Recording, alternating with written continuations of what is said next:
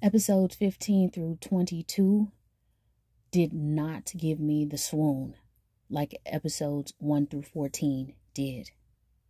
It's not as enjoyable to watch them now that they're back in scare quotes China. I say scare quotes because this setting still looks like it's in Helsinki. It would not shock me if they shot the entire drama in Helsinki. Whatever the case is, whether they're actually in China for the Chinese portion of the show or they're still in the Netherlands, they have differentiated the vibe enough for me to feel disconnected from the main couple.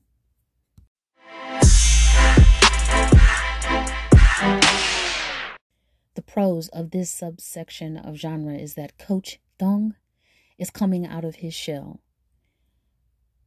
With Lean repatriating himself to the country and to the pro pool circuit, Dong is becoming a man who is showing a vulnerable side that is incredibly attractive to watch him filter through.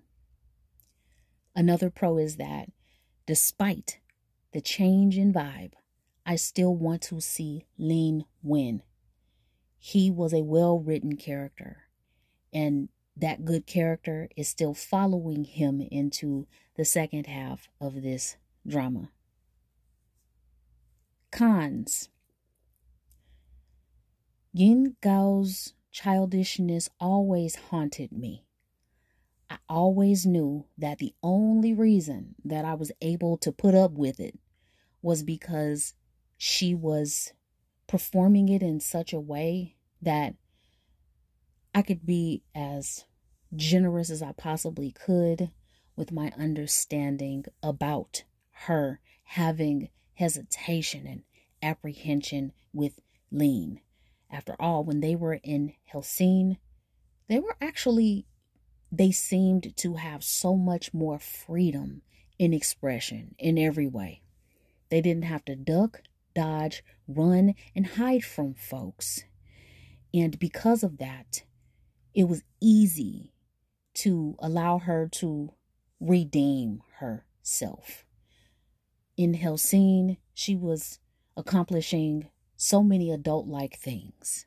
She found a place for she and her brother to live.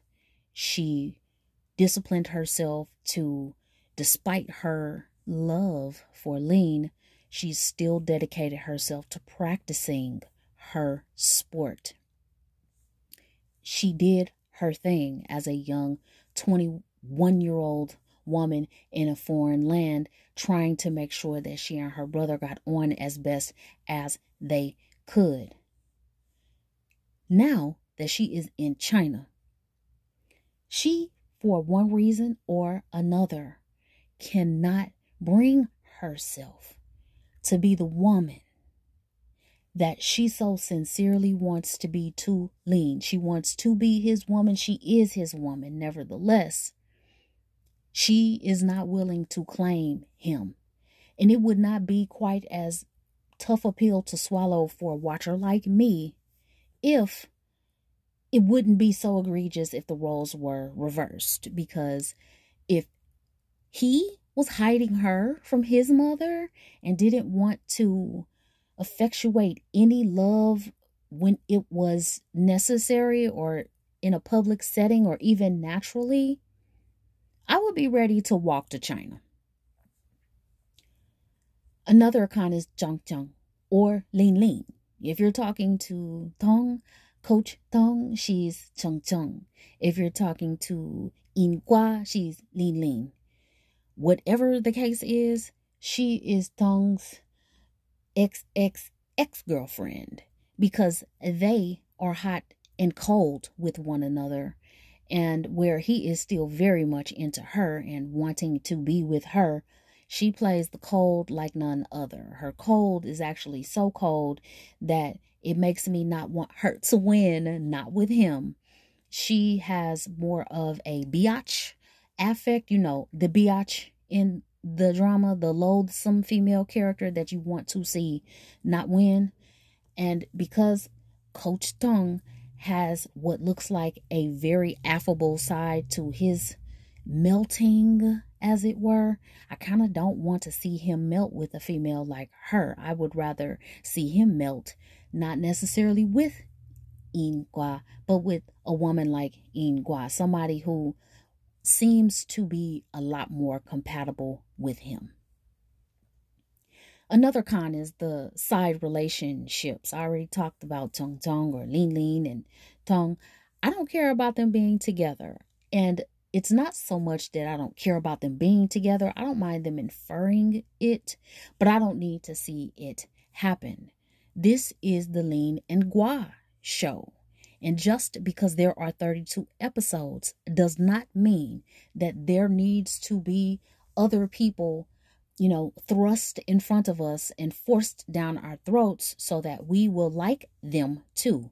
I don't necessarily hate any characters in this drama, but the two that I care the most about are the two that I want the most. And in episodes 1 through 14, they just could not have done a better job of showing up for these two. Our main characters showed up in every scene, and it was not overload, and I'm not exhausted. Not by them. The Hellsing soundtrack, the swelling of the music to help to highlight a loving moment, it is not working with these scare quote China scenes.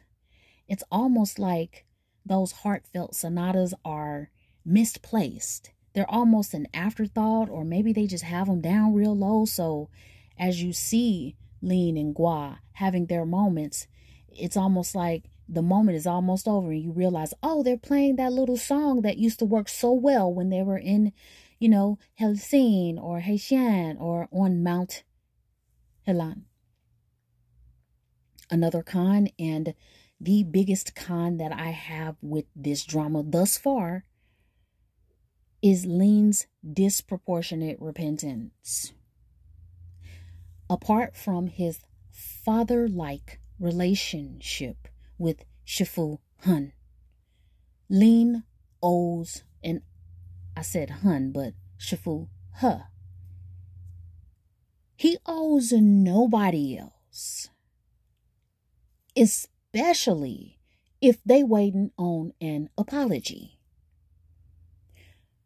For Gua's mother to give Lin the cold shoulder when he attempted to give her an honorific toast, that was wrong.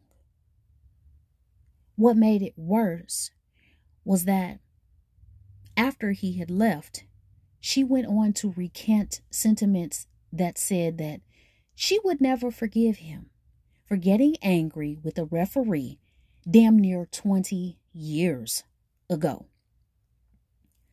I abhor the fact that Lin thinks that he has got to have 100% love, let alone approval, from everybody close to him and everyone who's important to Gua in order for him to feel good enough for her. I mean, he has already made a comeback by becoming the world champion in pool. And game after game after game has amassed him $1 million worth of prize money. And even if In Ian or Lin Ian was broke, he is a good guy who would give the shirt off his back to a stranger if only they would ask for it. And for him, if he sees that you're in need, you usually never even have to ask. Lin does not deserve to have to grovel. Lin was a very interesting character. Apart from the apology tour he is on now, I don't not enjoy watching him on screen. Next to every scene he's in, I just have never had a cringe moment with him on screen yet. But my strong assessment is that he could have come back home and still had the honor he was after. And it could have been written without him having to be the only person on the entire show who had to amass such guilt over being an orphan whose only sin was doing the best that he could to survive in a world where he was alone. He didn't have anybody else. And for Lin Gua's mother, and I know she knows this because she's one of He's associates. Shifu He is enough of an associate that that her contact information is in his cute little senior citizen flip phone, so he can call her up and he can try to put a good word in. He even offered Lane to represent him as his parent, he and his wife, since he does not have parents, and it moved him. And the direction that some of this drama is going, and because I can foresee that they're going to put Lean on such this patriotic dirge that he's not only going to have to become the bestest ever, but he's going to have to do it in such a way that it's going to win everybody and all of that. And yet, I don't think that putting into perspective the fact that he has had absolutely nobody. The idea that those grown ass people could not understand that as a child, 13 years old, when you smack dab in the middle of hormones, then you're an orphan, your brother has been adopted by a family. He never got adopted though. Who knows if they'll, cover that ground. But the idea that the family didn't think enough to take him too, this really bothers me, you guys, and it's in a fictional way, because not that my feelings are fictional, but I do realize this is not a real drama, but a real story based on real life events, I suppose. But with a character like Lin having discovered a love that he could have all his own, I don't read Yin Gao's rejections as, the silly cat and mouse of any other C-drama, especially with this storyline. Every time she rejects kissing him in public, or him being affectionate, or him talking to her a little bit too long, because people gonna get the wrong idea. I ain't gonna lie, guys, that hurts my feelings. Every time on previous episodes that I would see In or Lean, eating a chocolate bar instead of having a meal, sitting right next to somebody eating breakfast, but he's got a chocolate bar. That kind of stuff really hurt my feelings, because I thought to myself, wow, how much do you have to love someone to be starving? And there's plenty of food for you, but you refuse to eat it to make sure that if that person wants to go back for seconds, thirds, fourths, they can do that.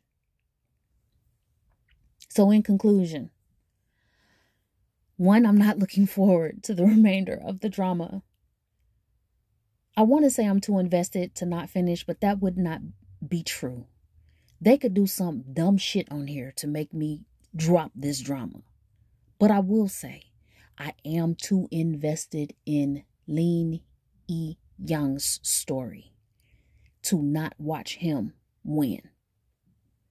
I don't really have any high hopes that things are going to pan out any better than they already have. Hellsing was heaven for me. Do they have a heaven over there in Norway? Because all of their towns begin with an H, and for the last couple of weeks, I have been in absolute heaven watching this drama. Despite my long con section, I am absolutely enamored by episodes 1 through 14. it's a little bit of a shame that I'm going to have to regard their trip to Halan Mountain as their happily ever after. I think that they bastardized and glossed over the whole pin or needle in the compass significance. You guys, that to me is the most important thing that I was looking forward to, because Lean was not playing any games when he said that he was directionless. I didn't see it as so much of him backpacking through, Helan or excuse me, of Helsinki, and, being in the Netherlands and just being there. I saw that as him saying on an emotional level, him being orphaned, not having anyone, must have made him feel that he was just in a tailspin. And for me, I saw that Lean finally putting a compass in that needle was going to mean that he was healthier than he'd ever been emotionally, that he had chosen Gua, to be the person that he wanted to share his life and his life experiences with. And I hoped that they had used that device as a symbol of great importance for Lean. I saw that more important than him becoming the pool professional of China. I mean, come on, guys. But I do understand that's a relevant area of sport for some, but it was that compass. And the more I draw this episode to a close, I think I am starting to really see that, them, the way that they chose to do that compass scene doesn't seem to indicate that they care as much about that story as I did. And that's crazy, because when you are writing a story, you have to care most. And I'm just not getting that now. Episodes 23 through 32 are what I have to finish up. And I am going to finish this watch along strong. Thank you for the reception of this watch along. You all have jumped all the way on top of it, and I am ever grateful that I selected a drama where there is genuine interest. I've told you on countless times that I try to steer away from trailers as much as I can. I did see the trailer for this because I just could not resist when Leo's face was up there. But I try not to go and get too much, BTS stuff and, what are the internet streets talking about, because I like for my experience to be derived from my own opinion and very little influence as much as possible. So I hope that, my decompression mode is helping you in whatever way it can to either gravitate toward this drama, know how to watch it, or to, steer clear of it. So to make this nice and pretty with a shiny bow on top, how would I recommend a person to watch this drama? I am going to give it at least another episode so I can, give this drama a conclusory review. But I would say that I don't think it's too tentative of a sentiment for me to say that if you're interested in this drama, because I can tell that there is distinct interest by the metrics on listenership on this drama, and I mean the metrics of listenership on my episodes on this podcast of this drama, but I would say that if you have found that you're swooning and you're anywhere between episodes 1 and 14, recalibrate after episode 14.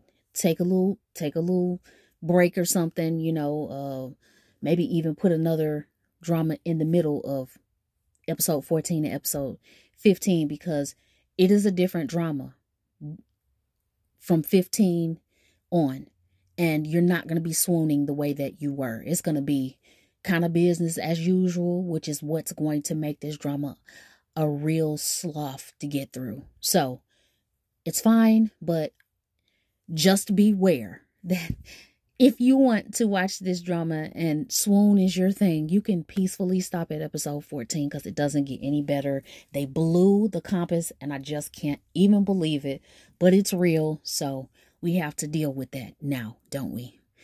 Thank you for listening to this episode of Airaksarang. I am always happy to have you here to hash through these things with me, and I will talk to you in the next drama.